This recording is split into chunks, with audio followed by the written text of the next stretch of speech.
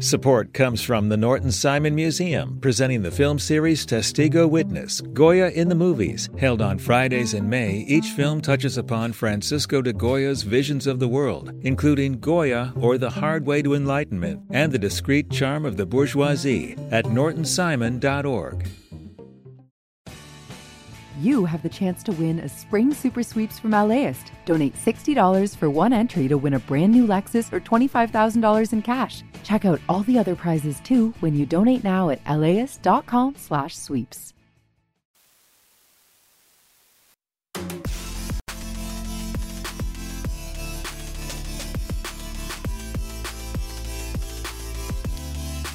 Good morning, it's AirTalk. I'm Larry Mantle. Wonderful to have you with us today. Hope your week's off to a good start. I know it's just getting going. Just want to let you know, coming up on Wednesday, we have a special broadcast that we'll be doing with our colleagues at KNPR in Las Vegas. And we'll be talking with listeners in both of those cities. That's coming up Wednesday right here on AirTalk in our 9 o'clock hour. But we begin today's program with the investigation into that Alaska Airlines jetliner, which lost its door plug late Friday evening. Then late last night, a school teacher living outside of Portland found in his backyard that door plug, which we heard in the news conference yesterday from the head of the NTSB, that was very important to the investigation into the cause of what's now grounded a number of Boeing 737 MAX 9 aircraft, not just those aircraft that are part of the Alaska Airlines fleet, but United and other airlines that use that particular jet. This jet, which lost this section of the hull on Friday night, was actually a fairly new jet, purchased less than a year ago. Joining us to talk about the latest details is CNBC airline reporter and frequent guest with us on AirTalk, Leslie Josephs. Leslie, thank you so much for being with us. What is it hoped that having the physical door plug will now provide to investigators? Hi, so thanks for having me on. One thing that we are looking at and investigators are hoping to find out is exactly what was the fail point or points that caused this very, very unusual accident to occur. You know, was it something screwed in wrong? Was there one point of failure? Was there multiple points of failure? And that will give the clues that investigators are looking for to see kind of what caused it and make sure that something like this doesn't happen again. I heard that there were just a handful of open seats on the flight, but amazingly, the window seat and the center seat were vacant on the flight. Incredible odds, and thankfully so. That's exactly right. It is kind of a game of inches that really separated this from being a potentially fatal tragedy. There weren't even serious injuries on board, is what we heard from federal investigators. But you're right that there was a big gaping hole and next to 26A, and there was no one in 26A, and there was no one in 26B. Which is pretty remarkable. You know, we are after the holiday season. If this had happened over the Christmas season, the plane is likely, probably more full. This fits about 179 passengers, and there were 171 on board. So it's kind of a lot of things that they had lucked out with. Still was a very violent incident. We were hearing from regulators, the investigators, that headrests were pulled off. The cockpit door blew open. The first officer lost her headset. And seat backs in a few cases were missing, and investigators are going to be looking at this aircraft on the ground to try to piece together what went on in those few minutes in the flight. It's hard for me to imagine how, with that level of decompression and that violent an episode, that no one was physically hurt. Because if you're talking about ripping off, the headrests and things like that, that gives you an idea of the force involved. Exactly. It's true. It is very remarkable that it happened. It happened not just who was on board and where they were seated, but when it happened. This plane was at about 16,000 feet. It was climbing out of Portland before it had to quickly return after this incident happened. People are still buckled in usually at that point. They had cleared 10,000 feet, but 16,000 they were still climbing. Cruising altitude is about double that. So you think of cruising altitude, you hear that beep and the seatbelt sign goes off, and flight attendants are starting, drinks and a snack service. Passengers might be, about the cabin, going to the restroom, or might just kind of take their seatbelt off and stand in their seat to stretch their legs. But as far as the circumstances go, things really align to prevent this from being a much worse incident and essentially what would have been a tragedy. We learned from NTSB Chair Jennifer Homendi that the voice recorder doesn't have anything useful on it because apparently it's limited to 2 hours and no one pulled the switch that would have extended the amount of time that the voice recording took place. Can you elaborate a bit on that? Yes, that's something that regulators have been looking for a long time, to have voice recorders last a bit longer, and it is unfortunate that they don't have that information. They are likely going to be able to, in a process it's going to take months really to get to any kind of conclusion. The investigators are going to be able to sort of piece this together from a lot of physical evidence and interviews, which have already begun with the two pilots on the plane. But there are some lawmakers and NTSB officials who have been looking at cockpit voice recorders that do last a longer time, just because these incidents do occur. And they think it shouldn't have to operate the same way as maybe a convenience store camera. We're talking with Leslie Joseph, CNBC airline reporter. Also with us, veteran aviation pilot Captain John M. Cox, who's CEO of Safety Operating Systems, an aviation consulting firm located in D.C. He's also a frequent commentator on media about air investigations. Captain Cox, thank you for joining us again. We appreciate it. Good morning. Thanks for having me. So in a case like this, what are the possible reasons behind why this plug in the shape of a door where there's not an actual working door installed, the reasons why that might have failed? Well, that's exactly what the investigators are going to be asking and looking for evidence to determine. The way this door works is there are 12 what they call stop pads that are attached to the airplane, and the door, the plug physically rests against those 12 pads. For that door to come off, it means that the door had to come up about 1.5 inches or more. To prevent that from happening, there are 4 retaining bolts that hold it in place. So the investigators are going to look to see if there's any deformation on those bolts. Are the bolts there? Is the proper hardware there? And then they're going to start looking into the records of how the airplane was assembled, who assembled it, is all the documentation of proper assembly steps and procedures, were they all accomplished? And then they're going to look to see if there are marks on the airplane that can help determine the sequence of how the door departed the airplane. So they're still in an evidence gathering phase to understand how it happened. And then the analysis will start to determine what happened here and then what we do to prevent it from happening again. But as it looks right now, there does not appear to be any other of the inspected airplanes that have anything like this. It is looking like a one-off. So would that indicate, as opposed to, say, a defective bolts or something like that, that there may have been some external injury to this portion of the aircraft? It doesn't appear so. The airplane's only 2 months old. It has only made about 150 flights.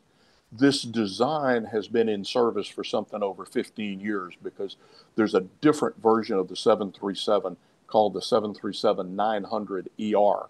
And it has used this same exact design for about the last 15 years. So the design is a proven design. There are other MAX aircraft that have it and one other type of 737. So this has been in service for a number of years. It's got a lot of experience. So now the question centers on the assembly of this door. It was originally put together in Wichita, Kansas, and then shipped by rail to Renton, Washington, where Boeing removes that door so that they can have access to assemble the 737. Then Boeing technicians put the door in place, and the investigators will look very carefully at those records. You'd think with all the safety checks that are part of manufacturing an aircraft, that being overlooked, every piece of that being in place. I mean, that's obviously a rare event, but is there anything that could explain that? It's certainly a rare event, and the investigators will look not only at the hardware and the assembly process, but also the quality assurance and the safety inspections that go on. And individual people sign those inspections off, and all of those individuals will be interviewed in detail by the investigators. So it's understanding the process and to make sure that the processes and procedures were followed.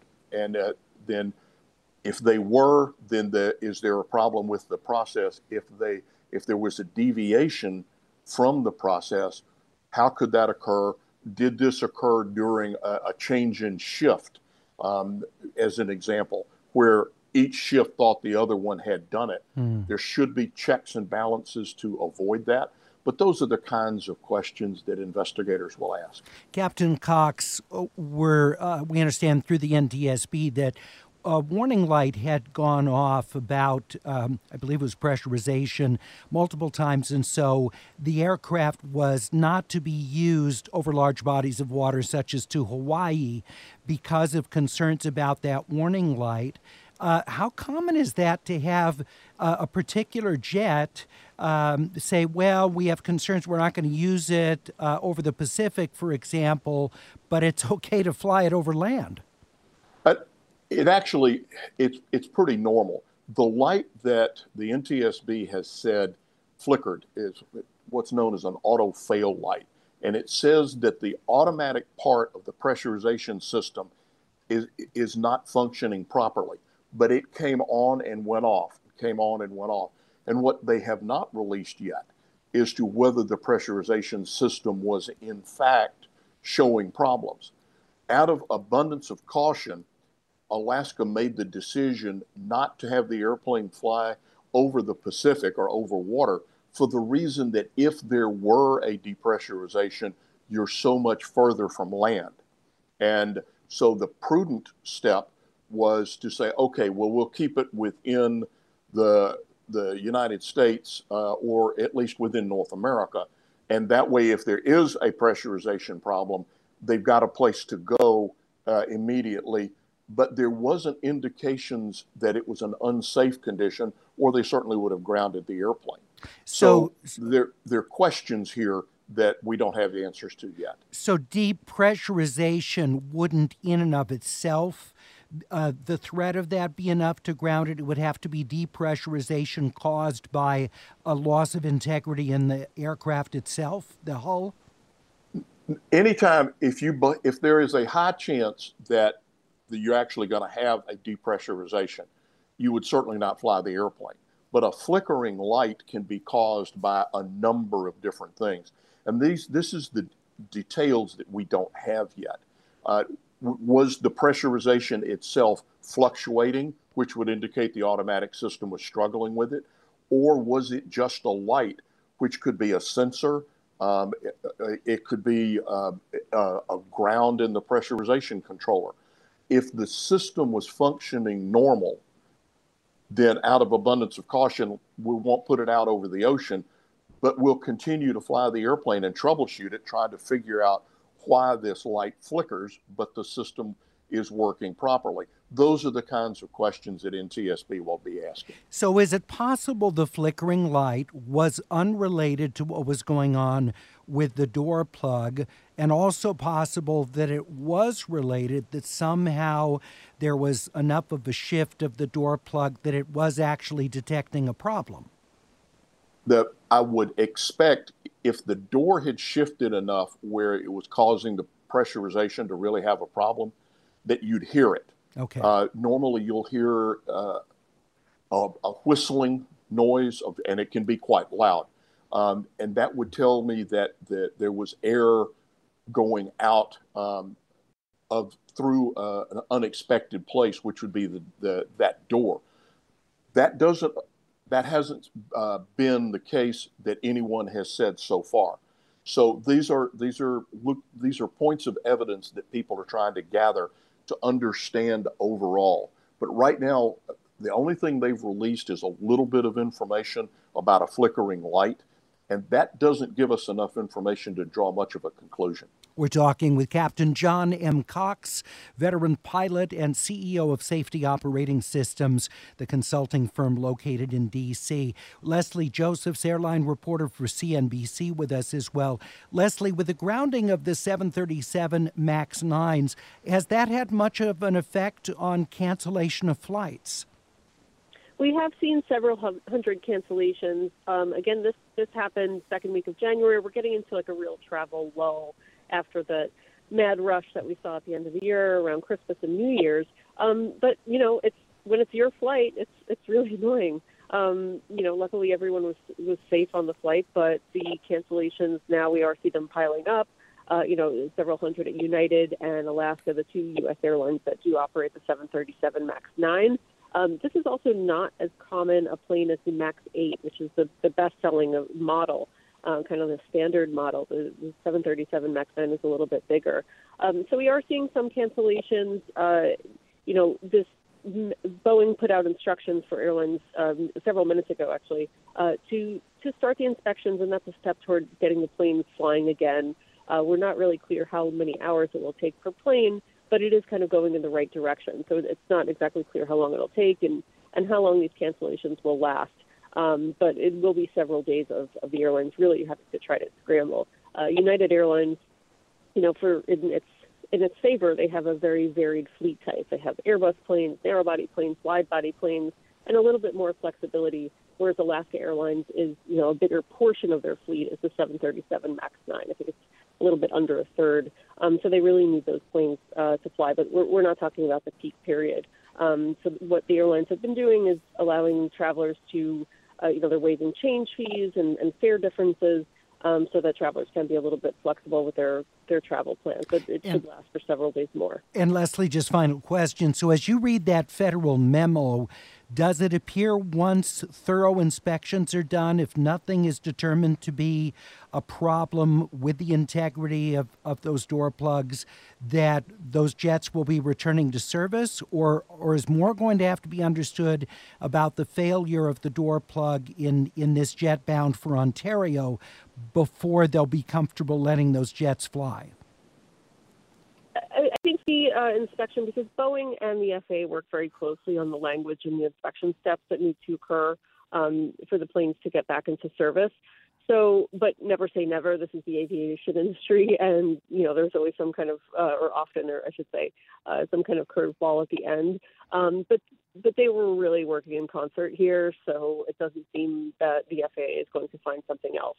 But the FAA, of course, has been under fire because that's the agency that certified these planes to begin with, and they had this grounding, almost 5 years ago at this point, after two crashes of a smaller model of the MAX, and that was lifted in 2020. But the FAA is trying to be extra careful because they don't want to lose public and industry confidence.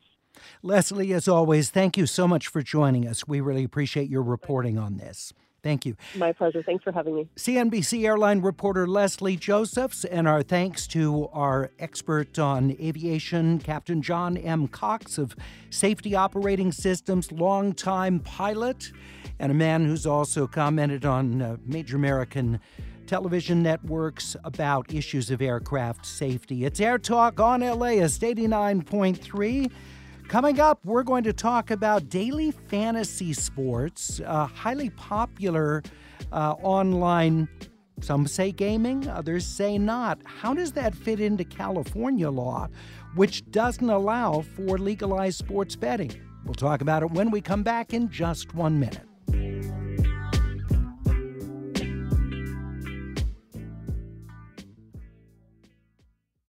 Support for LAist comes from Will Gear Theatricum Botanicum, returning with a season of outdoor summer repertory theater on its scenic stage in the woods of Topanga, with picnicking in the gardens before the show. A Midsummer Night's Dream is back, along with The Winter's Tale, Wendy's Peter Pan, and Tartuffe Born Again, set at a TV station in Baton Rouge. And for a contentious election year, Bernardo Cubria's The Hispanic, Latino, Latina, Latinx, Latin Vote. Tickets at theatricum.com. The LAist Spring Super Sweeps is happening now. You can win amazing prizes while supporting your source for local fact-based journalism. One lucky grand prize winner will get to choose a brand new Lexus or $25,000 in cash. Other prizes include an electric bike from Juice Bikes and $1,000 gas gift cards. Your donation of $60 gets you one entry to win, and the more you give, the more entries you get. Donate now at LAist.com/sweeps.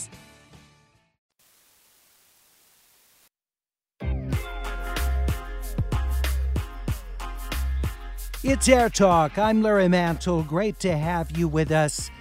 Fantasy sports have been around for many, many years. Players have tried to outsmart each other in ball knowledge.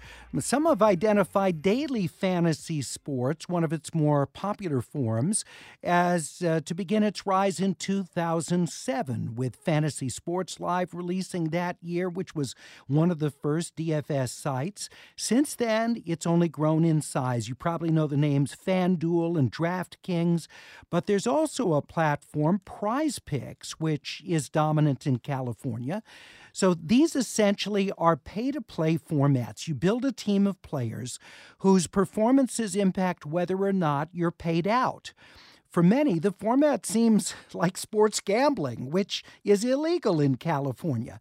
So what separates the two? Joining us is Adam Candy, managing editor for Legal Sports Report, a trade publication which covers legal sports betting and daily fantasy sports industries. Adam, so good to have you with us. We appreciate it. Larry, a pleasure to join you again. So let's talk first about how just generally daily fantasy sports work. How is this different than going through a sports book, for example, and placing a bet on a specific game or proposition related to a specific athletic event? Well, keep that idea of a proposition bet in mind. But for your audience, to be clear, for anyone who's ever played fantasy football during the NFL season, this is likely a bit different than the format that you're used to, in which you draft a team and you see how they perform week to week against a chosen group of competition.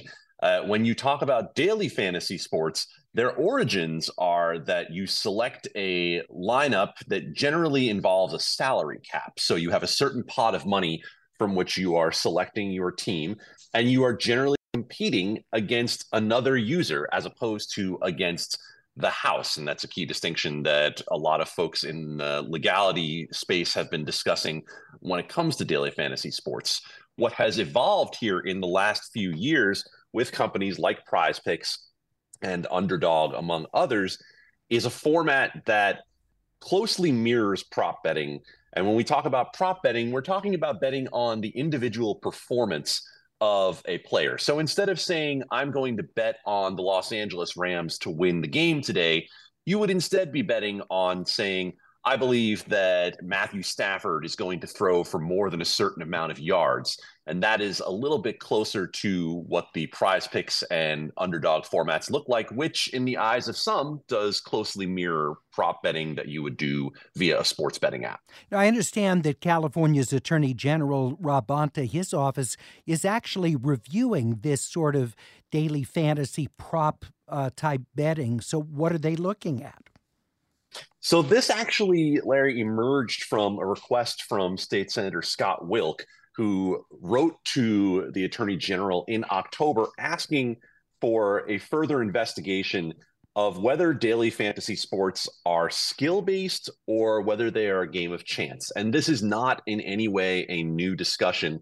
This has been at the center of the legality of daily fantasy sports well back into 2010 and coming to a head in 2015, where DraftKings and FanDuel, who we now know as sports betting operators, when they had their roots in daily fantasy sports, this was a major question as to their legality on a state-by-state basis. So Rob Bonta is looking into that distinction in particular, which we will find out more if past investigations of this type are any guide. We would probably look for something within the next 6 to 9 months. All right. And what was the determination about DraftKings and FanDuel? Were they determined to be games of skill?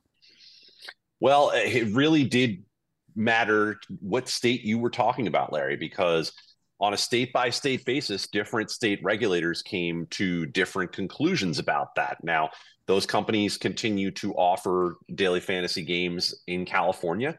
There are some states that explicitly pass laws that allow them to do this, and there are some states that explicitly pass laws banning daily fantasy sports. So it has happened both ways in different states, and most fantasy sports operate under a fantasy sports carve out in federal law, the Unlawful Internet Enforcement Gaming Act that was passed a few years ago, dealing with other forms of legalized gaming. We're talking with Adam Candy of Legal Sports Report. Also with us, Professor Emeritus of Law at Whittier College, I. Nelson Rose. Professor Rose specializes in gambling and gaming law, and his first appearance with us on AirTalk goes back decades. Professor Rose, good to have you with us again. Decades, yes, but I was only a child. I know, me too, right? We were just teens. So let's talk about where this newest generation of daily fantasy, like Prize Picks or Underdog Fantasy, in your view, is this a significantly different animal? Well, first, daily fantasy sports itself is significantly different from season long. I mean, season long, which started as what was called rotisserie leagues, and you could trade players. Daily fantasy sports already has eliminated a lot of the skill elements from season long. The problem with the new one is just what Adam said. A lot of it looks exactly like prop betting. Like I just went there, and you can do a over-under on LeBron James scoring 24.5 points. It's hard to see how that comes under the idea of forming a league. You're basically betting exactly like you would in Las Vegas. The thing about fantasy sports is they do like to have it both ways. I mean, one of them is in England saying they are gambling so they can get a license. Mostly the daily fantasy sports operators say, well, they're games of skill. There's some problems with that. First, there is no federal carve out. They're reading the Unlawful Internet Gambling Enforcement Act in a way they want to. It doesn't say fantasy sports is legal. The problem is they're also getting really close to the Federal Wire Act, which makes it a federal crime to be using any internet or telephone wire to make bets on sports events. And I think the Attorney General is going to come out and say something which is going to scare a lot of these operators out of California. And will that have any effect on other states, do you think? California carries weight in some areas with its rulings. You don't think in this case? I don't think it will affect the other states. It certainly affects the operators. I mean, California has a population greater than Canada, so it's such a major market. But the operators are staying away from states where there's either an opinion that says they can't be there, or there's just an announcement like in Hawaii and Nevada that said, we don't like you and we will arrest you. So those states they're staying out of. Right now they're down to 31 states. Why does the determination between game of chance or game of skill matter for determining whether it's legal or illegal? I mean, and beyond that, it would seem like sports betting is both, because you have to have skill to know enough about a player's performance, particularly if you're doing a prop bet, to increase your odds, but at the same time, you don't know if that player's going to go down in the first quarter of a game with injury. That's the sort of luck part of it. So first of all, how do you determine whether it's luck or chance? And secondly, how does the law look at the difference?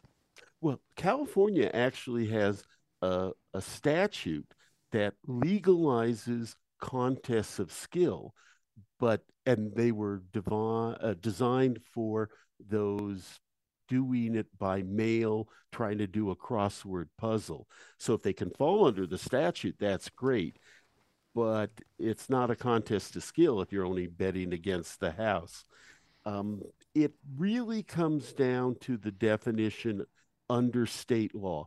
Almost all states say it's got to be predominantly skill, and you can't have chance enter at any point that would determine the outcome. So the argument about season-long fantasy sports has been, yeah, you can have an injury, but everybody can have an injury over an entire season, and you can trade players. Interesting, even the tax authorities have got into this, saying season-long is not gambling, so it doesn't fall under the special gambling taxes. But daily fantasy sports is gambling. We're talking... What is... Yeah, go ahead. We're talking with Professor Emeritus of Law at Whittier College, I. Nelson Rose, who specializes in gambling and gaming law. Adam Candy, managing editor for Legal Sports Report, the trade publication, is with us as well. So, Adam, it would seem that the state attorney general's decision on the legality of the daily fantasy sports, particularly with those offering proposition bets. I guess I shouldn't call them bets because that's not determined. Proposition wagering? No, I shouldn't call them that. Proposition picks? Okay. I guess this shows the difficulty in the definition here. I guess, this is going to be a huge deal for these companies. Absolutely, it will be. There are only a handful of markets left in the United States in which we have sports betting not having been legalized in some way, shape, or form that have significant market potential for not only sports betting operators, but what happens to these daily fantasy sports companies as well.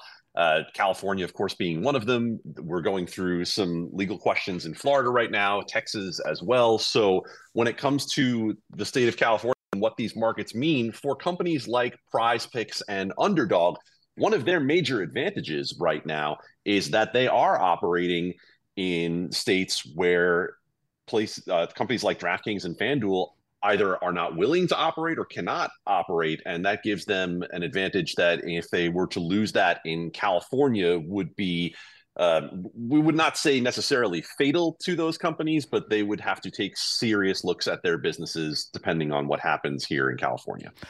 Adam, thank you so much. Professor Rose, thank you for being with us. Great to have both of you back with us on the program on AirTalk on LAist 89.3. Coming up, we take a look at the evolution of the IUD, concerns about the pain on insertion of the intrauterine device, as well as the different types of IUDs that are used for contraception. That's all coming up. We'll be talking with UCLA Health OBGYN Dr. Lena Nathan, and we'll be talking with Dr. Maureen Baldwin, who's with Oregon Health and Science University and has actually done research into the pain involved with IUD insertion. We'll be back in just 90 seconds.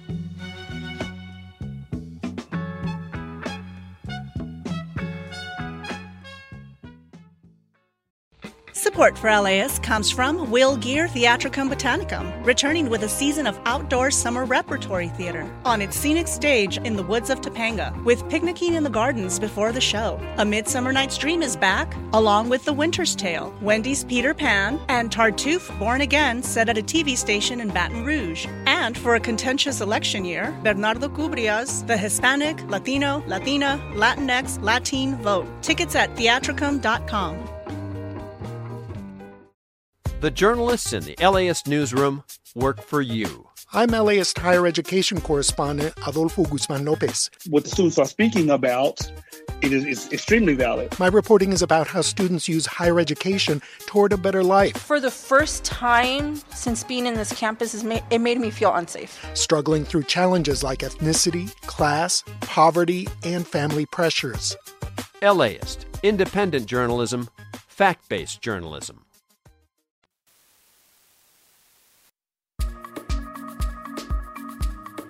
Coming up next hour on AirTalk, our Every Monday series on Southern California history. Today, smog. I recall back when our studios were on the campus of Pasadena City College, and I had an office that looked up at the San Gabriel Mountains, except in the summer, I almost never saw those mountains. They were just a few miles away. I could essentially drive up the street into the mountains that I could not see from the office. That's how bad air pollution was up through the early to mid-1990s. But air quality has improved dramatically. We still have a significant ways to go, but we'll talk about the evolution of pollution control devices, how air quality affected the day-to-day life of Southern Californians, how it was depicted in film and TV. Remember the old TV show Dragnet with Jack Webb, This is the City? You'd always see a very smog-obscured Los Angeles at that opening to Dragnet. So always depicted in film and TV as well. We'll talk about that next hour, and also a look at a wonderful new book on the great Ella Fitzgerald, who lived for many years here in Los Angeles. We'll talk about her musical legacy, which is vast. But we spend our time right now looking at intrauterine devices known as IUDs, touted as a highly effective form of long-term birth control. But getting one isn't easy or painless for every person. Reports have been made of painful procedures and some negative side effects. And of course, there also is the dark history of the IUD known as the Dalcon Shield, going back a number of years ago. If you have questions about the IUD, its effectiveness, and some of the concerns that are raised with use of the IUD, you can join us at 866-893-5722. That's 866-893-5722. Or you can email us at atcomments@las.com. Please include your location and first name. With me from UCLA Health is obstetrician gynecologist Dr. Lena Nathan. Dr. Nathan, thanks so much for being with us today. Thank you for having me. I'm old enough to remember a time when IUDs went from being a highly popular form of contraception to cause for deep concern because of injuries women suffered from the Dalcon Shield. And of course, there's been a tremendous rebound since. Just speak to that sort of evolution of the image of the IUD. Yes, you're absolutely correct. The Dalcon Shield really did cause a lot of issues in women, and IUDs were pulled from the market. However, since then, we have come up with tremendous advances and great IUDs, which can help women not only with birth control, but with bleeding issues, endometriosis. It's really become a panacea for many conditions, and we certainly encourage women not to shy away from considering IUDs in this day and age. What's the statistical of contraceptive success for IUDs versus other forms of birth control? So the IUD is very effective for birth control. We consider it a long-term reversible contraceptive, which means that it is just as good as getting your tubes tied. However, you can reverse it by removing the IUD and can try for pregnancy right away. So its efficacy is greater than 99% because there is no user error involved with the IUD. We say set it and forget it. You put it in and nothing, you don't have to do anything more. How does it work? So it depends on the type of IUD. There is a non-hormonal IUD called the Paragard, which is just made of copper. The IUD with its copper will destroy the egg and sperm as it enters the uterus and thereby provide very efficient contraception. That is a great option for women who prefer not to use hormones. And then there's the Mirena IUD or various forms of hormonal IUDs, which have a small amount of progesterone in them. The progesterone helps to thin out the lining of the uterus so that it's an inhospitable environment for an embryo. It also will destroy the egg and sperm as it comes down through the uterus. So it works in two ways. And why would a woman choose to have the progesterone-equipped IUD versus the copper alone if the copper is so effective? The progesterone IUD is amazing because about 50% of women who have it will not have a period. So this is great for women who are very active and don't want to bleed each month or have very heavy or disruptive periods. We use it for that indication in addition to contraception. The other 50% of women will have very light spotting with their period. So it's great for this reason. And so it sounds like there are women who choose to use it even if they have no intention of being sexually active for these other reasons. Absolutely. In fact, the progesterone infused IUD can even prevent the progression of endometrial cancer. So by having a lining that is very, very thin, you can prevent cancer in addition to preventing bleeding each month. We're talking with UCLA Health OBGYN Dr. Lena Nathan. If you have questions for her about the contraception IUD intrauterine device, we're at 866-893-5722, 866-893-5722, or you can email your question to atcomments@laist.com. Please include your location and first name. A couple weeks ago, there was a New York Times article by Alicia Haradasani Gupta that looked at the pain involved with the insertion of the IUD and questions about how physicians who are using IUD with their patients, to what degree they're using pain relief in that process. With us, a researcher who's looked at that very issue from Oregon Health and Science University in Portland, Dr. Maureen Baldwin, who is a complex family planning specialist and gynecologist. Dr. Baldwin, thank you for being with us. Good morning.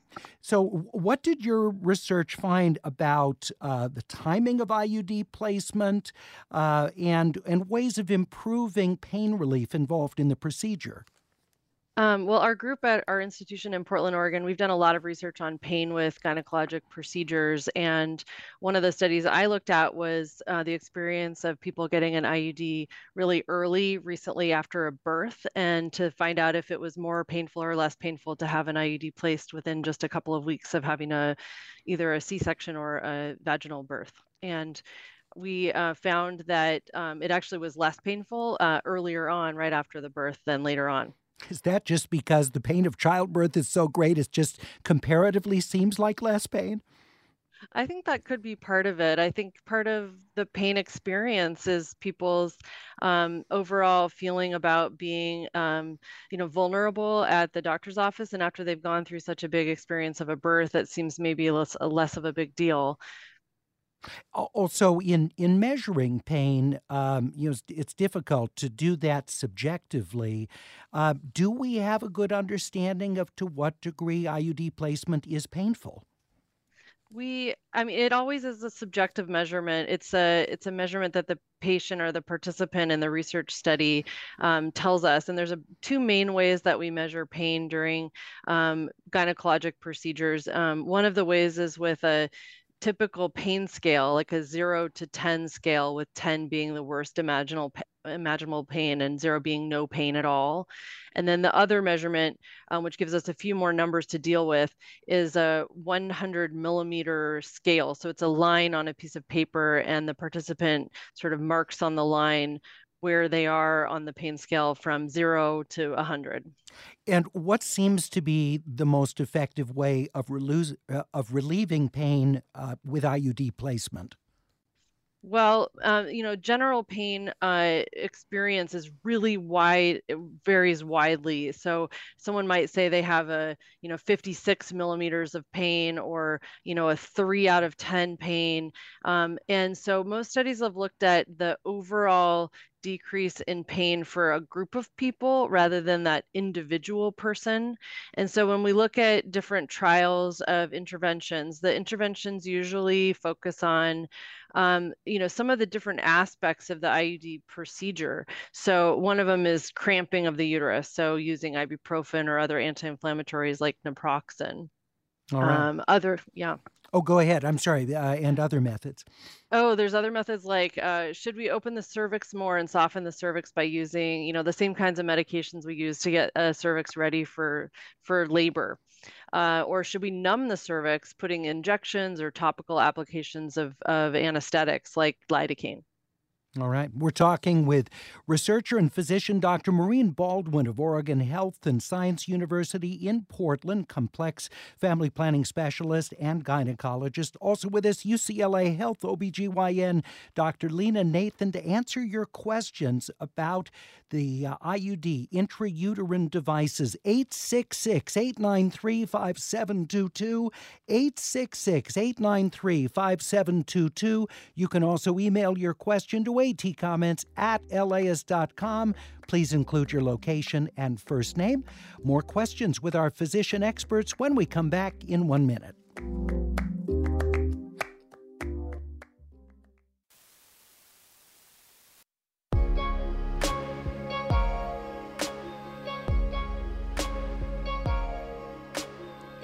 It's AirTalk on LAist 89.3. Coming up next hour, the great Ella Fitzgerald. We listen to her music and we look at her tremendous legacy from bebop to the Great American Songbook and the high regard with which instrumentalists held her. That wasn't always the case with singers with big bands or with jazz groups, but they certainly admired her tremendous vocal ability and her improvisational skills.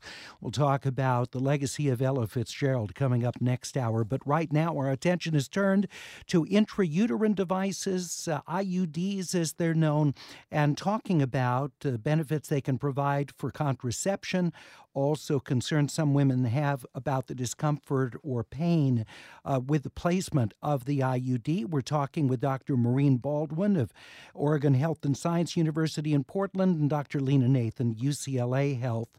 Priya in West Los Angeles says, I've had a copper IUD for 10 years.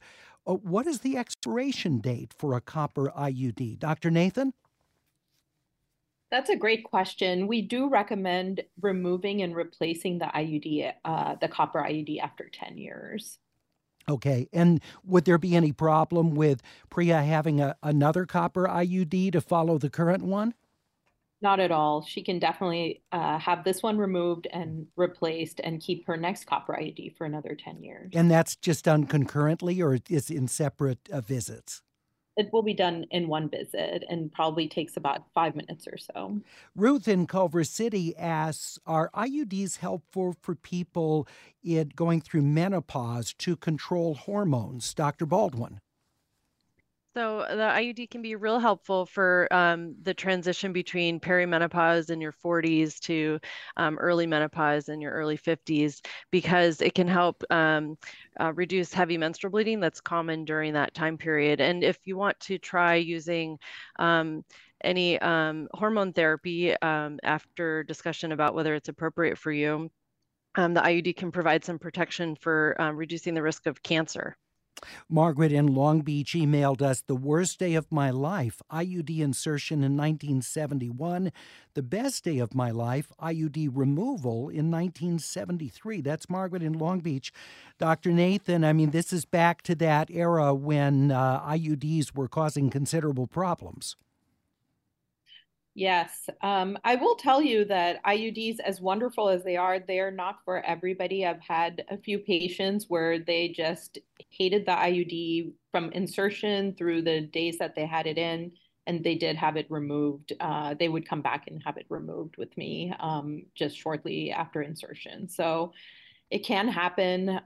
However, the IUDs now are just so much better. It's rare for this situation. I mean, this 50 years ago that she's describing. So what are the reasons why, aside from the pain or discomfort when the IUD is being placed, what are the reasons that a patient might come back and want to have it removed Aside from a desire to get pregnant, but what would be the discomfort after it's inserted?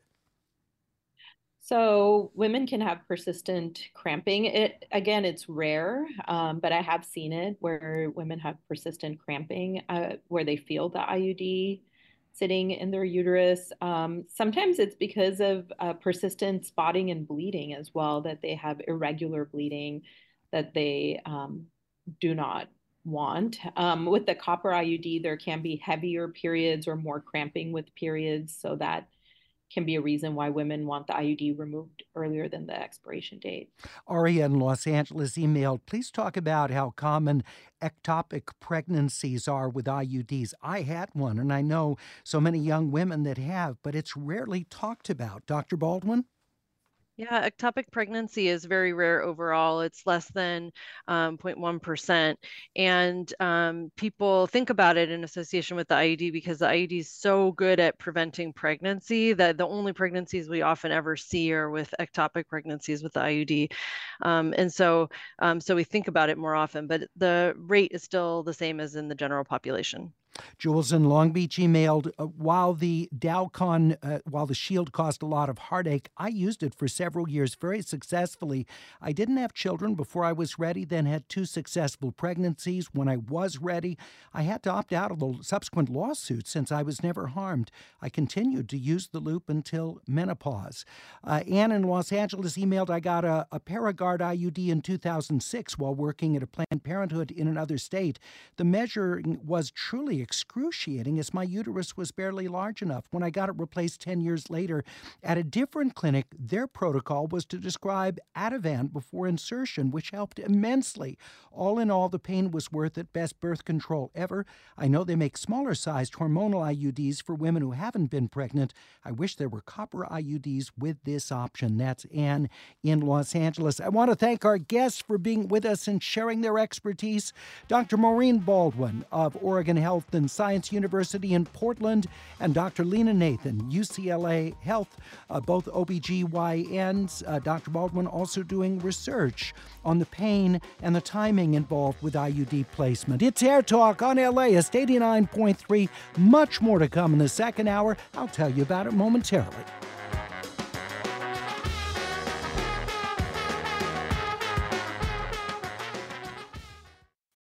Support for LAist comes from Will Gear Theatricum Botanicum, returning with a season of outdoor summer repertory theater on its scenic stage in the woods of Topanga, with picnicking in the gardens before the show. A Midsummer Night's Dream is back, along with The Winter's Tale, Wendy's Peter Pan, and Tartuffe Born Again, set at a TV station in Baton Rouge. And for a contentious election year, Bernardo Cubria's The Hispanic, Latino, Latina, Latinx, Latin Vote. Tickets at theatricum.com.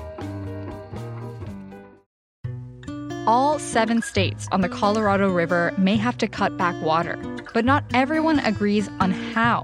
From Coloradans who blame others for the crisis. There continues to be a look upstream to solve a problem that we did not create. To farmers who may lose their livelihoods. We don't want to cut equal with everybody else. Will they reach a deal in time? Listen to Imperfect Paradise, the Gen Z Water Dealmaker, wherever you get podcasts.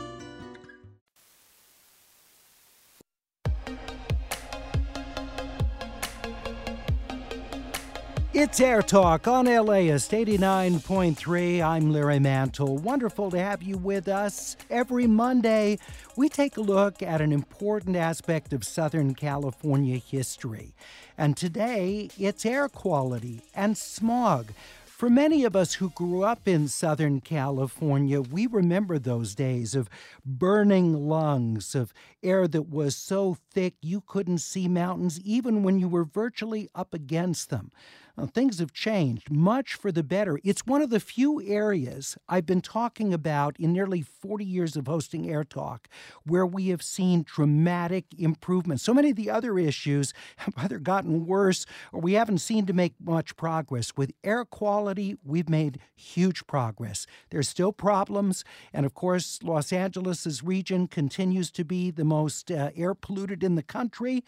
nonetheless, we're not where we were even as recently as 1989, when more than 200 days out of the year exceeded the federal ozone standard of 0.075 parts per million of ozone. Joining us to talk about the history of smog is Chris Jacobs, a journalist and co-author of the book Smogtown, The Lung-Burning History of Pollution in Los Angeles. Chip Jacobs is with us. And Ed Aval, who's professor emeritus at USC's Keck School of Medicine. He's in population and public health science, working there for many years. Ed and Chip, good to have you both with us. We appreciate it very much. Thank you. I want to get our listeners involved, so share with us as a listener your memories of air pollution if you've been here for decades, growing up in Southern California or being a longtime resident. I'm a fourth-generation Angelino, so I remember my great-grandfather talking about air pollution because he came here at the turn of the 20th century. My father and grandfather talking about it, and my own experiences growing up in the 1960s and 70s in Los Angeles with terrible air quality. 866-893-5722, 866-893-5722, or you can email us at atcomments@laist.com. Please include your location and first name. Chip, let me start with you just to lay out how much a part of the culture air pollution was. I remember the start of Dragnet, This Is the City on TV, and the smog-filled skies. You could see City Hall, not much else. I mean, it's been depicted in movies, TV, and written about. I'm very much a child of Pasadena smog. In the 70s, it ruined a lot of outdoor fun. Baseball games, where you started with a blue sky and it seemed like a fog rolled in, and all of a sudden your asthmatic friends were running for the Primatine mist. Game is canceled. I remember one day just being hit by this gross plume coming out of the air. I didn't have asthma. I had a terrible headache and my eyes were watering. My mom, in her unscientific way, just said, it's bad outside. Here's some aspirin and a washcloth. Yeah. And, I grew up very close to Mount Wilson, and it would be like a magic trick where one moment you can see some of the antennas sprouting, and the next you can't see anything. It's just this white, gray, disappearing act. And it got me interested in being interested in writing about the environment because this seems so unnatural. Also, I recall that burning feeling in the lungs because I don't remember events being curtailed. I was still out playing. We're still, doing all kinds of stuff. I just remember my lungs burning and wondering, wow, why is that? What's causing this? And, and little kids, shortness of breath, you don't really know what's going on because you take the smog for granted. Ed, let me ask you about what's changed, because our skies, even though we still run afoul of those federal air pollution standards and still have the worst air quality in the country, what has caused that improvement? What technology has brought this? Well, there's been a tremendous amount of different technologies, policies, approaches that have been brought forward both by the state and the regional agencies to try and clean up the air. It's been really a huge success story in terms of understanding improvement in Los Angeles. This is a combination of stationary sources, controls on refineries and power plants and chemical and manufacturing, but also tremendous controls on mobile sources, on cars, trucks, trains, planes, ships. All of these things, I mean, the problem is really so vast here and so many millions of sources here that really one has to do a sort of a full court approach to try and address everything we can to try and reduce that, because there's tremendous population growth and economic growth at the same time here in Southern California. So many more cars and trucks and perhaps fewer factories than we used to have, but still a lot of them nonetheless. So we saw when it comes to cars, we saw lead removed from gasoline. We saw smog checks on cars as a part of older cars getting their registration registration renewed, and we saw catalytic converters, which auto manufacturers fought, and the argument was it going to make cars too expensive for people. That, of course, went along with unleaded gases introduction as well. How big were these combined car factors in reducing air pollution? Well, they all help, but of course there are hundreds of policies that have been put into place. Particularly in the early 1990s, the move to computer-controlled onboard diagnostics for cars to try and fit that back in, reformulated fuels. You notice that we changed the gas, how the gas is made during the most severe smog-producing parts of the year from February through which does fall. add cost to the gasoline. Makes it a little more expensive. One of a number of reasons we spend a lot more money than other people in other parts of the country. Yeah, that is absolutely true. But, it's for a reason, because we want to try to slow down that chemical reactivity that takes place in the air here. We're sort of in the perfect storm of long days of sunshine and lots of ultraviolet radiation from the sun, which fuels this photochemistry that takes place in the skies on summer days. So what are the things, when we talk about smog, air pollution generally, ozone, as mentioning the number of days, that's one of them. But what are the other things? What do we typically see with smog? Well, typically what we see, or I guess what we don't see because of the smog, is the particulates, the small, you might think of them as small pieces of dirt floating in the air, different sizes. Also nitrogen oxides. Whenever you burn anything, it's never completely efficient, and so you always have some byproduct, and that leftover is what sort of goes into the mix in the air. In addition, we have a lot of different reactive organic gases, and all those things sort of combine and react with the energy provided by the ultraviolet sunlight to lead to even new chemicals that weren't there before. So we have both a primary emissions problem, that is what comes directly from a tailpipe, from a smokestack, et cetera, but also what is cooked and created in the air. So is this one of the reasons why then hot summer days we have a bigger challenge with air quality? That's certainly true for ozone and for many other kinds of pollutants. But we also have a winter pollution problem too. And you've seen that too. There are some days where it also is hazy. There are advisories from the local district about burning wood in fireplaces. And is that secondary process you're talking about occurring even in the cooler temperatures? It does occur to some extent in the cooler temperatures, but and of course cooler temperatures with climate change is a relative thing here in Southern California, because we can have 85, 95 degree days even in December, and so that sort of turns it on its head. But yes, generally speaking, we have more photochemistry going on in the summertime. And ozone, though it's an irritant to the lungs, we don't see it, right? No, ozone is a clear and colorless gas, so it's something we don't see. What we typically see that historically brown smog that is sort of associated with Los Angeles, people used to think was wholly nitrogen dioxide, which is a brown gas. But in fact, it has to do as much or more really with the small particles in the air that refract the light, and give us that sort of brownish tinge. And is much of this diesel particulates? A huge amount of this problem has been the diesel emissions from engines, because of the fact that diesels, while very powerful engines for moving heavy machinery and materials and so forth, also emit high concentrations of very small particles and also high concentrations of nitrogen oxides, both of which are problematic for air pollution, and both of which we've clamped down pretty hard to try and improve the air quality here. We're talking with Professor Emeritus, USC Keck School of Medicine, Ed Avall. He's in the Department of Population Public Health Science. Also with us, Chip Jacobs, who's a journalist, co-author of Smogtown, The Lung-Burning History of Pollution in Los Angeles. This is our Monday Southern California history segment of AirTalk. And I'd like to hear from you, your memories of air pollution in Southern California. If you've been here for decades, share with us the before and after, because it is stark. 866-893-5722. That's 866-893-5722. Or email us at atcomments@las.com using your first name and location. Chuck in Westwood, I understand you're a native Angelino. So, Chuck, please share with us your memories of smog decades ago. Well, speaking of history of this issue, and it was the dominant issue of certainly the 50s and 60s.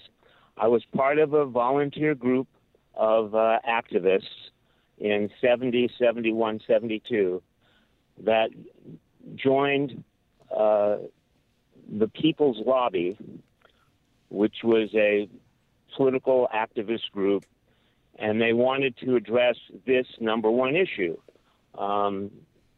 smog. So there was an initiative started, much like we have initiatives now. Yeah. Did it pass? It got on the ballot. And I'm mentioning that because it was the first initiative in California that got on the ballot, and I can tell you it wasn't easy to get on the ballot. Oh, I'm sure it wasn't. Chuck, I appreciate your call. 866-893-5722, or you can email us at atcomments@laist.com. Please include your location and first name.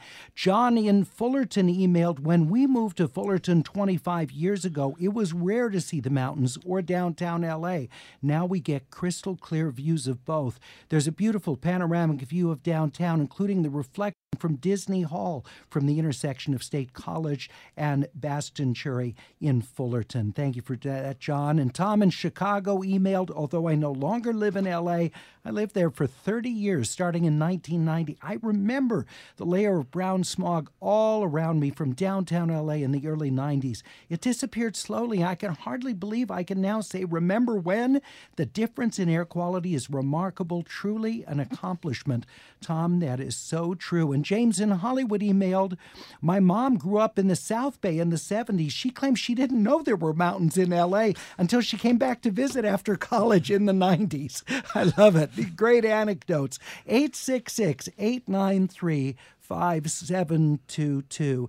Chip, can you speak a bit to how smog affected life for the summer? Because you grew up in this area of Pasadena where people of means would actually clear out during large parts of the summer month and go to places like Newport Beach to avoid not just the heat and the pre-air conditioning days, but polluted skies. Absolutely. It was sort of like we were smog snowbirds.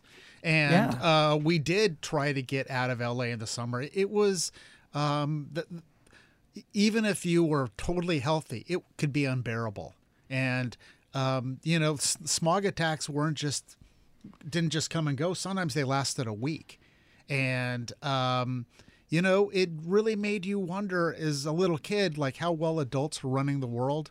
I remember asking my mom, how long has this been going on? And she grew up in the far worse times of it in the 40s and 50s.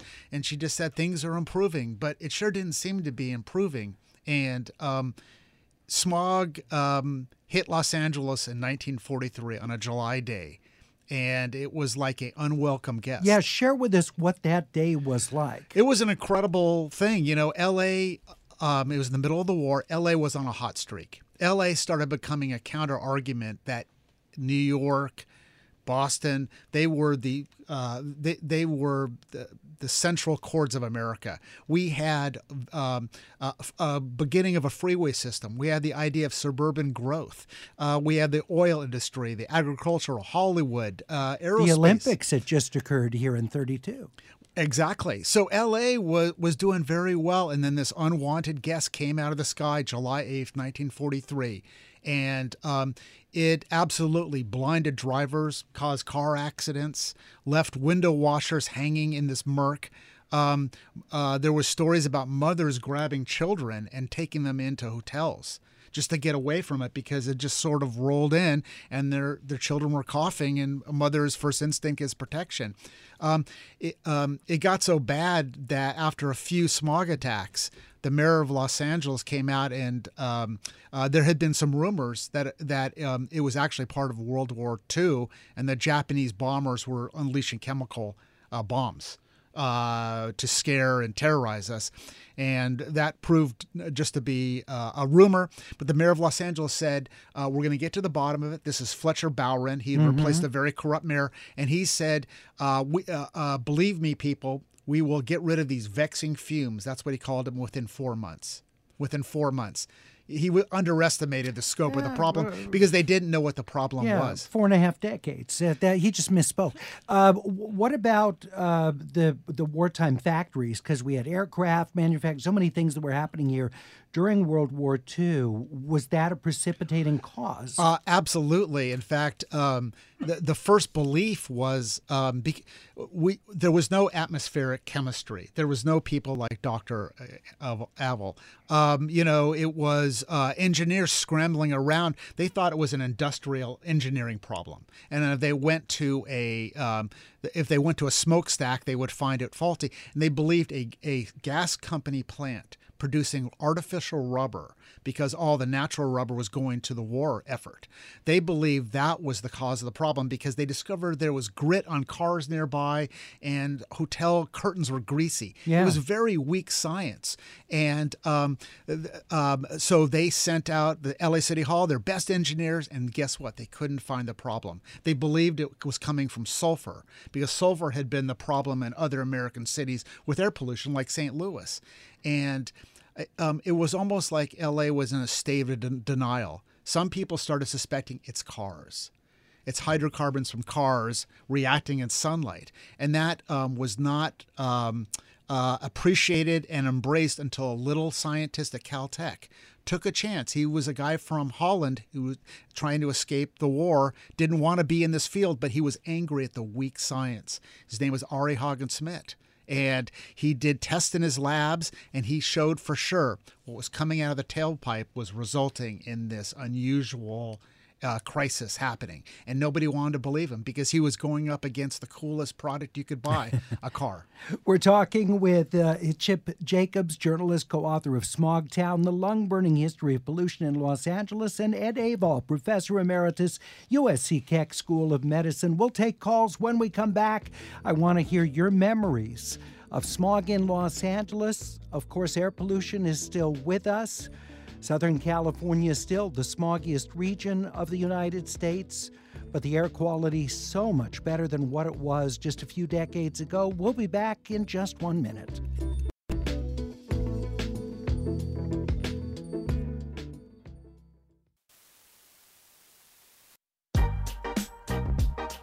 It's Air Talk. I'm Larry Mantle. Good to have you with us. Dana, in his book, 2 Years Before the Mask, mentioned the smoky skies of Southern California, seeing them from offshore.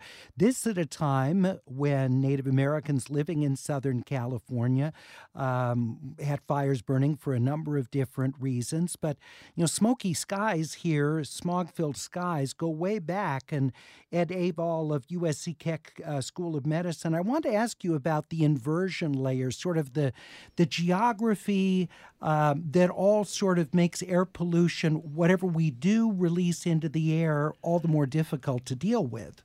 Yeah, I think that many people are familiar with it, although they may not know the name of it. Often when you fly into or out of Los Angeles or stand on some of the mountains and look across Los Angeles, you see almost like a brown straight line across the sky, where above it it's blue sky and below it looks brown and hazy. And that is the inversion layer, where the chemical interaction sort of stops things from mixing. The temperature inversion that occurs because of difference with height sort of effectively works like a pot on a stove, with the top sort of keeping things clamped on over the entire basin. And so as emissions come from the ground, they can only go up a certain amount of space, and then they just sort of spread out because they can't go up vertically. And that's where we sort of get that brown smear that looks so, interesting and challenging in terms of health. So in a region where we've got high population density, heavy reliance on cars, industry that's been quite healthy from an economic standpoint, 2 huge ports, all of this going on, we've got geography we fight on top of that. So that's why it's made this such a challenge. Absolutely, because once the winds develop off the ocean each day, they really can't go over the tops of the mountain range that we have, the San Bernardino Mountains. So it has to sort of blow along the base of it and out each. And so we should basically have a funnel that moves air from the beaches out across the whole city and out onto Riverside, San Bernardino, and further east. So we have this sort of conveyor belt of pollution. then reverses with offshore winds, because I remember as a kid being at the beach at Santa Monica with burning lungs during days when we had Santa Ana-like winds. Oh, absolutely. Under those conditions, the worst place to be is along the coast. Yeah, just exactly what you wouldn't think. Let's talk with Joanne in Altadena, who grew up in Los Angeles in the 1950s. Joanne, thanks so much. What was it like for you back then? Well, it felt like the entire world was peeling onions. That's the only way I can describe it. You talk about the lungs burning, but your eyes were burning and tearing all the time. And that's what it felt like. And I'm so glad you're having this show to tell people why we have all these rules, because it was terrible. And I used to, when I came home from college and I'd visit my mom and I'd say, how can you live here? Even though you'd grown up here. That's funny. Joanne, thanks so much. John in Anaheim. John, please share your memories of our terrible smog. I'm old enough to remember incinerators when we lived in Downey, and then the big push to get rid of incinerators because of the smoke. Yeah.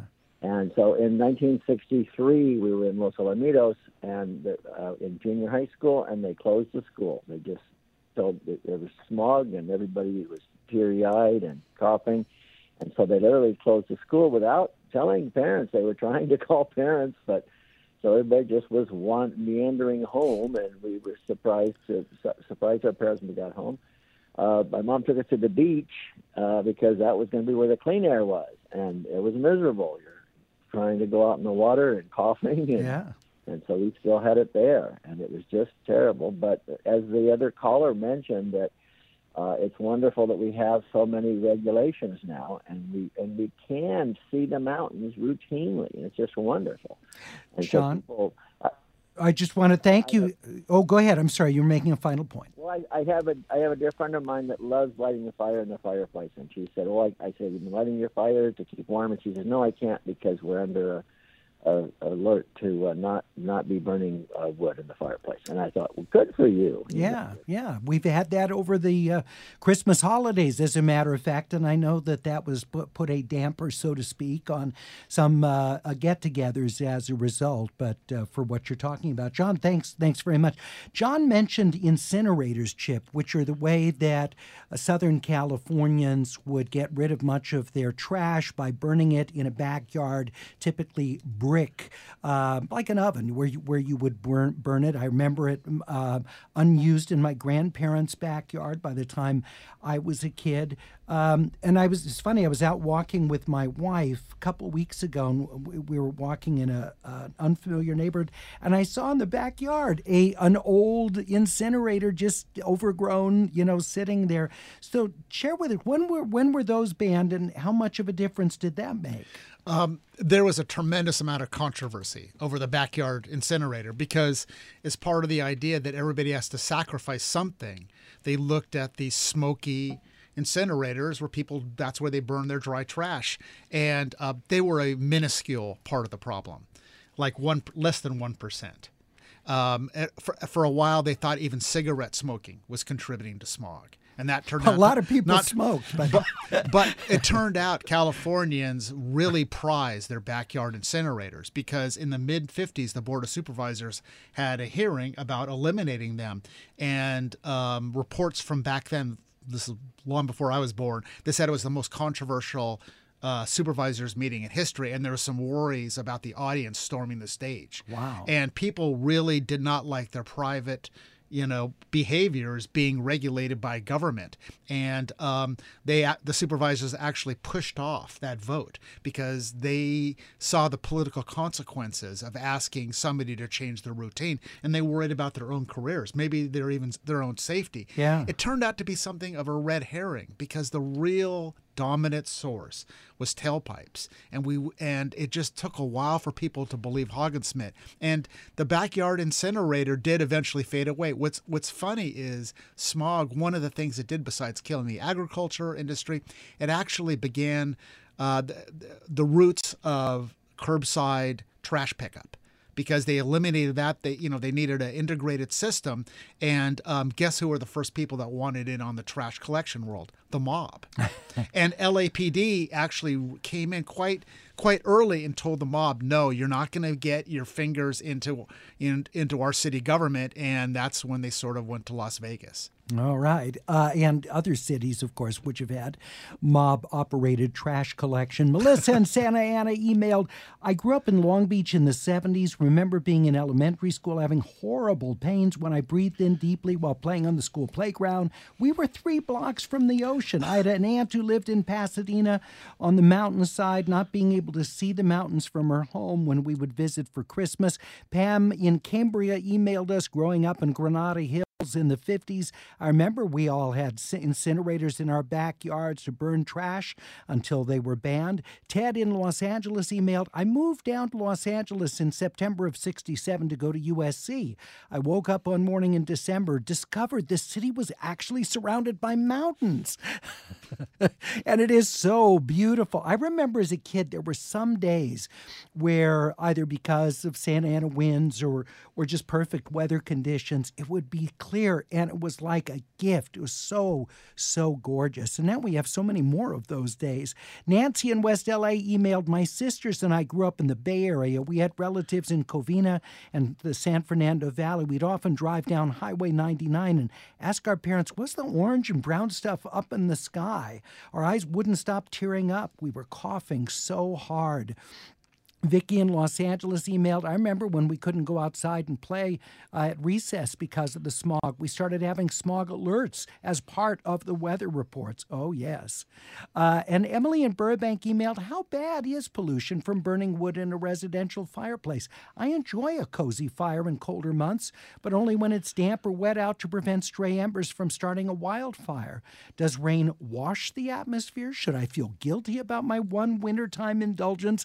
Emily in Burbank, Professor Ed Avall, your thoughts on that? How much does wood-burning fireplaces cause a problem? Wood burning does cause a problem, especially when it's widespread. I mean, an individual fireplace may not be the issue, but obviously, collectively, we all would like that ambiance and burning the wood. The wood creates, for most fireplaces, there really isn't any filtration system out there, and so the particles go right out in the air. The NOx emissions and other organics coming off the burnt wood go into the air, and we have that air pollution that then takes place. It's a problem for those in the immediate vicinity, those who live right near your door in the neighborhood in terms of breathing, those who have pre-existing respiratory disease, but also a problem for those in the large area because the air does move around and the particles in that air does travel for quite distances. I do love the smell of those wood-burning fireplaces when I'm out walking the dog and I pick it up from one of the house. Boy, it's a wonderful aroma. Gentlemen, thank you so much for joining us. We appreciate you talking about the history of smog, which continues to be a fight here in Southern California as we still have days surpassing the federal standards for air pollution and continue with the most polluted air in the country. Nonetheless, far, far superior to what we had just decades ago.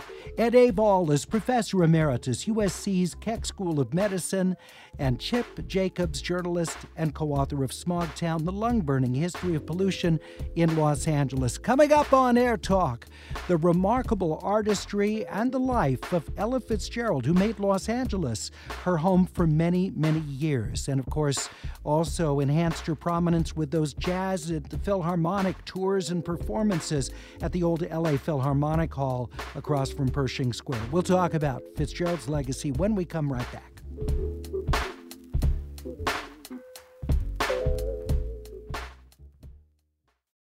Support for LAist comes from Will Gear Theatricum Botanicum, returning with a season of outdoor summer repertory theater on its scenic stage in the woods of Topanga, with picnicking in the gardens before the show. A Midsummer Night's Dream is back, along with The Winter's Tale, Wendy's Peter Pan, and Tartuffe Born Again, set at a TV station in Baton Rouge. And for a contentious election year, Bernardo Cubria's The Hispanic, Latino, Latina, Latinx, Latin Vote. Tickets at theatricum.com.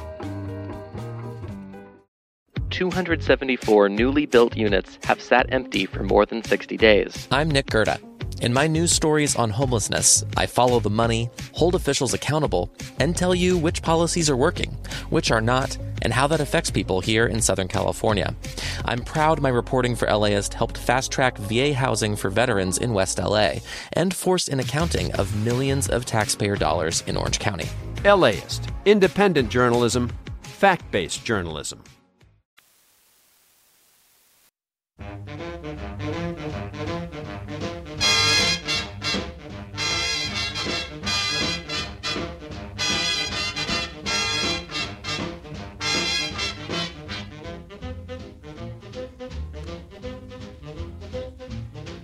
A tisket, a tasket, a brown and yellow basket.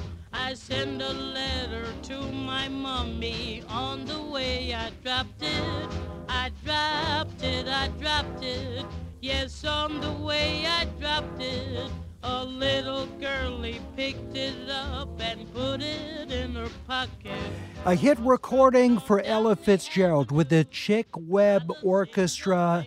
She was already enjoying the popularity of singing in front of one of the great bands of that era.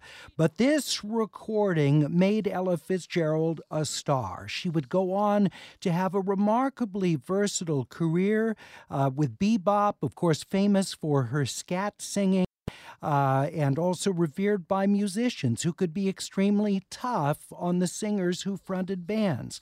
Fitzgerald, with her reinterpretation of what we now call the Great American Songbook, also made a lasting legacy and influence on so many great composers who admired the way that she freshly interpreted their songs. Joining us to talk about Fitzgerald, who was a longtime Los Angeles resident and who died here close to 25 years ago, is Judith Tick, author of Becoming Ella Fitzgerald, the jazz singer who transformed American song.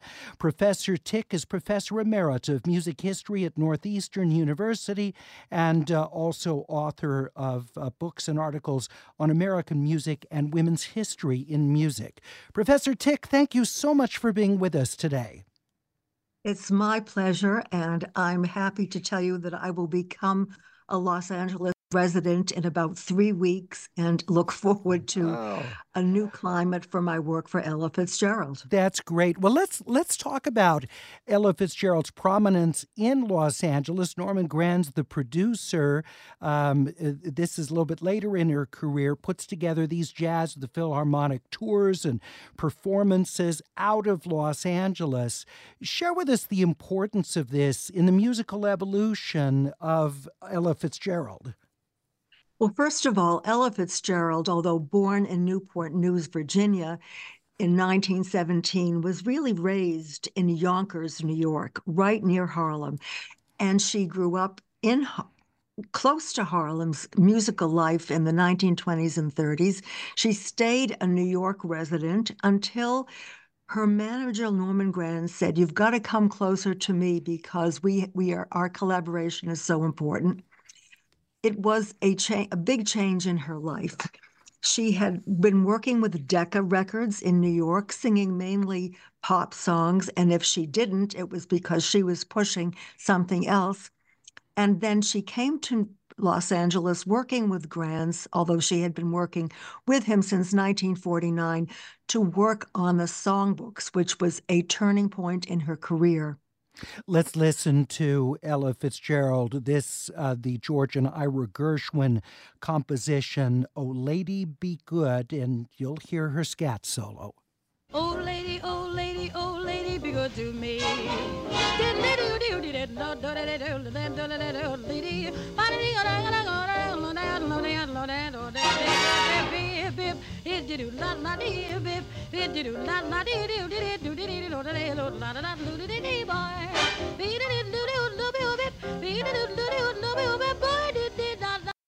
Ella didn't originate scat singing, but boy, she took it to a whole other level, Judith. And share with us how she did this within the context of the jazz big band.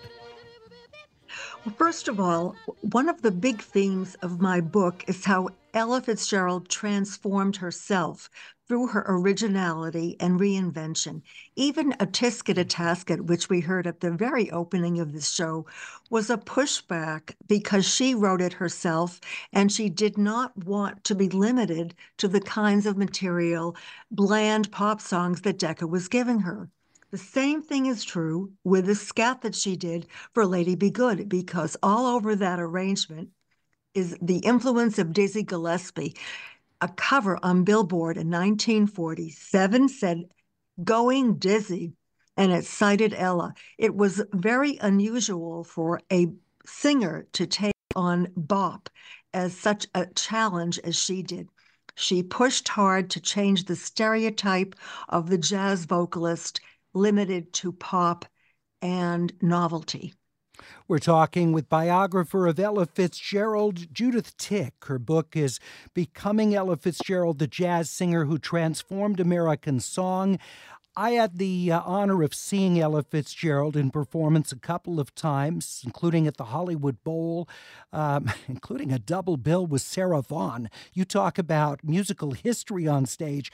Sarah Vaughan and then Ella Fitzgerald, a night I will never forget. If you have questions about Ella Fitzgerald or you'd like to share a particular performance that is still memorable years later, we're at 866-893-5722. I know there may also be some listeners who knew Ella or even performed with her. So please share with us your memories of Ella Fitzgerald. We're at 866-893-5722, 866-893-5722, or you can email us at atcomments@las.com. Please include your location and first name. Let's listen to another selection of Ella Fitzgerald.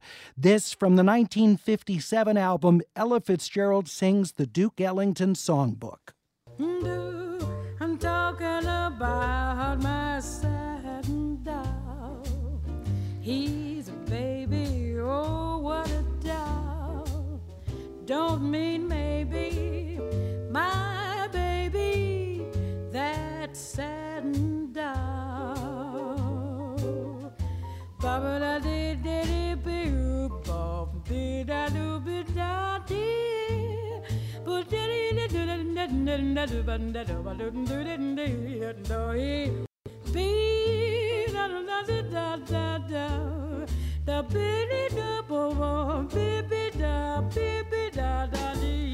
A great composition and a great interpretation, Ella Fitzgerald of Duke Ellington's Satin Doll.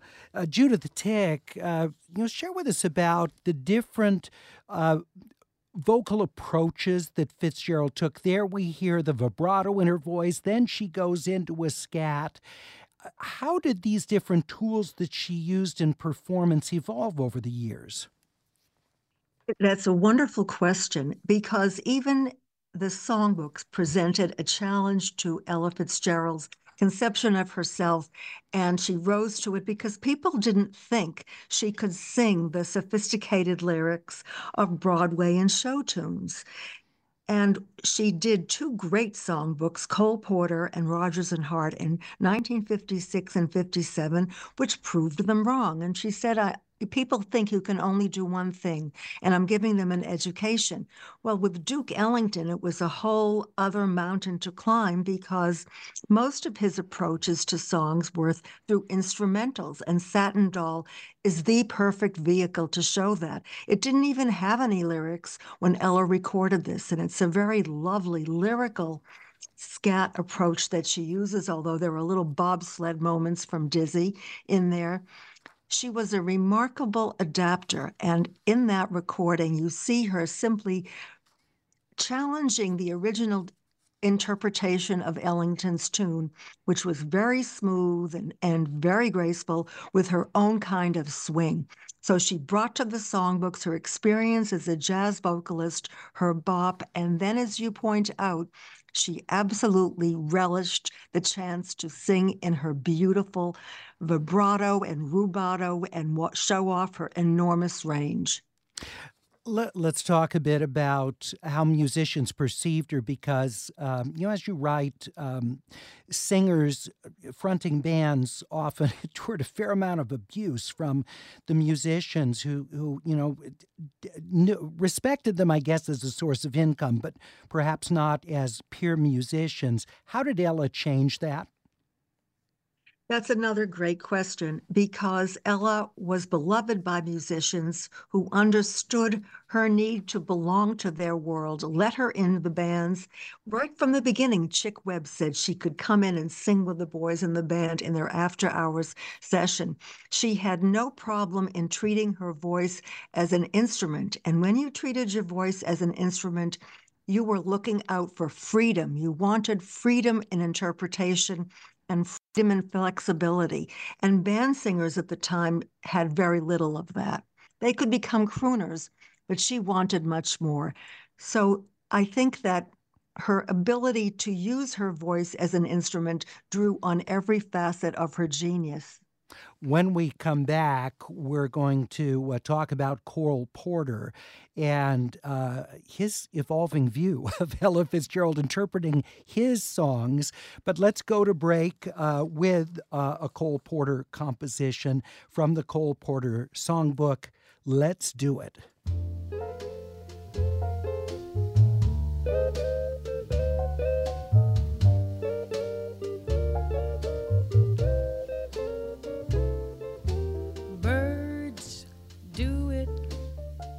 Bees do it, even educated fleas do it. Let's do it. Let's fall in love. In Spain, the best upper sets do it. Lithuanians and let's do it. Let's do it. Let's fall in love. More to come with Judith Tick, author of Becoming Ella Fitzgerald. We'll be back in a minute. Amsterdam, do it.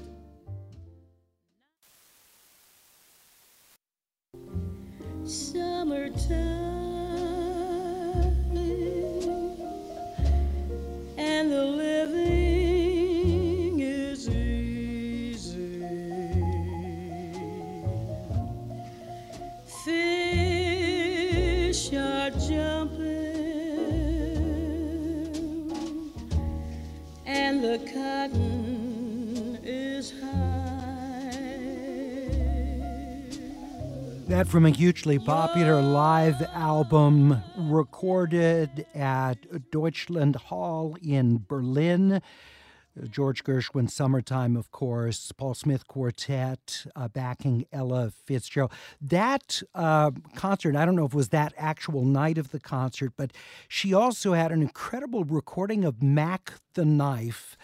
And I want to talk with our guest, Judith Tick, about that in a moment.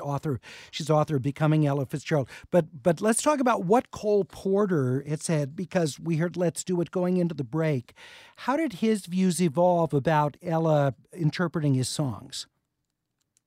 Cole Porter's music was considered too sophisticated for Ella Fitzgerald by many people because his lyrics were filled with French phrases, very complicated English words. And in a way, it reminds me of this play, My Fair Lady, where Eliza Doolittle, the heroine, is given an education in how to sound like an upper-class British woman. In a way, Ella Fitzgerald tackled that stereotype that she could not reach the level of sophistication that Cole Porter's music demanded.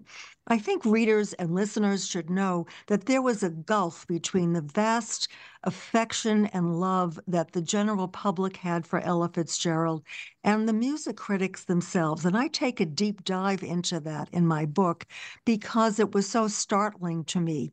And here is Cole Porter treated as if she is an experimentalist with this great material. It became an unexpected hit, and even today, Cole Porter scholars say it delivered his music right across into mainstream America like no other record did. It's so funny because I started reading music criticism in the 70s, and by that point, Ella is a revered figure, unlike, I guess, earlier. I didn't even realize there were critics who were skeptical of some of these things that really put her on the cutting edge musically. Well, when critics are skeptical, it usually means innovation is happening and someone is moving beyond category.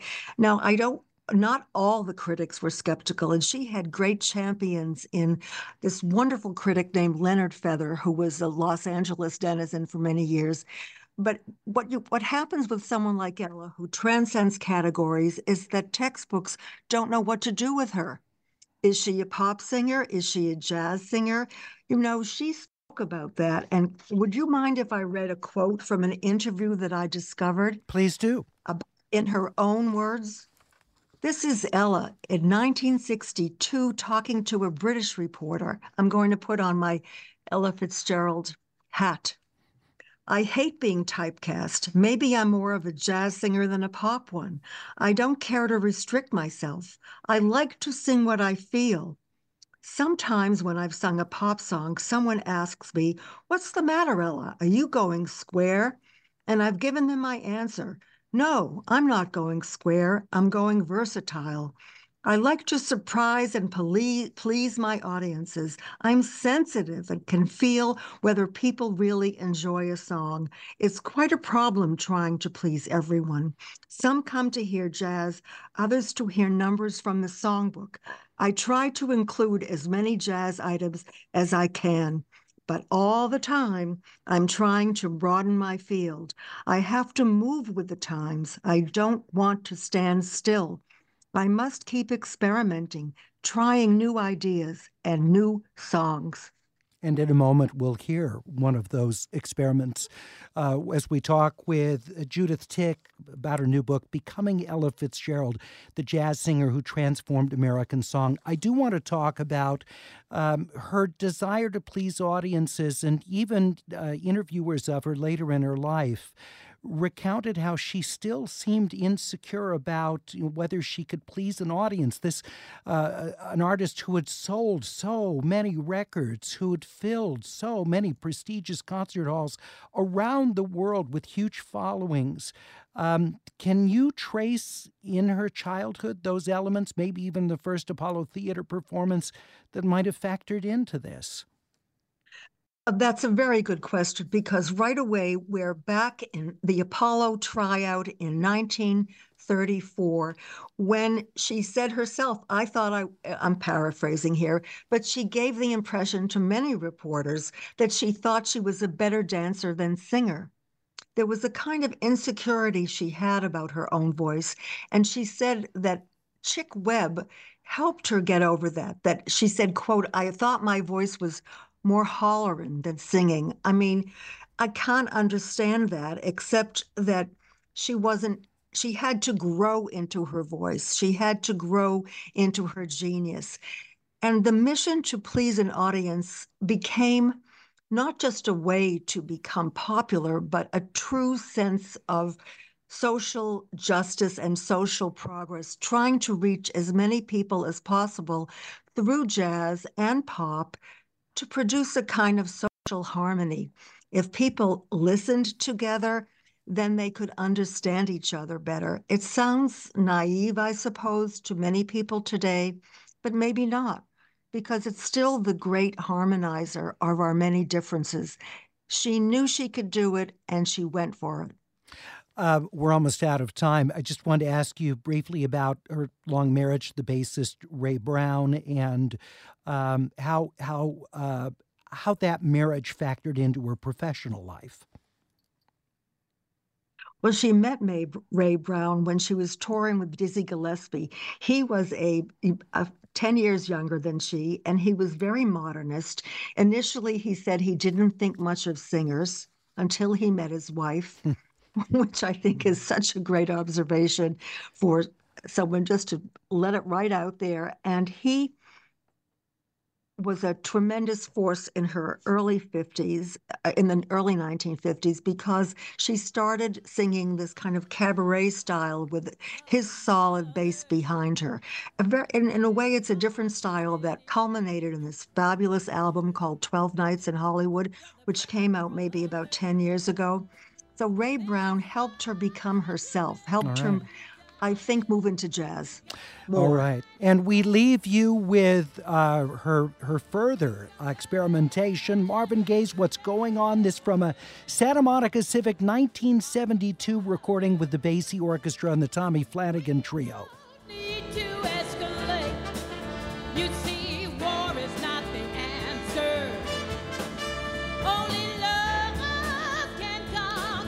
Judith Tick is author of Becoming Ella Fitzgerald, the jazz singer who transformed American song. From all of us at AirTalk, thank you so much for joining us.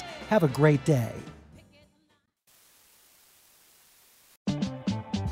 LAist has a new live event series with the James Beard Foundation. We Are Where We Eat will go behind the scenes of some of your favorite LA restaurants to find out how and why they do what they do. I'm Austin Cross. Join me for the first event where we'll explore how restaurants help make a neighborhood, and we'll all have something delicious to eat afterwards. It's May 22nd at the Crawford. Get your tickets now at laist.com/events.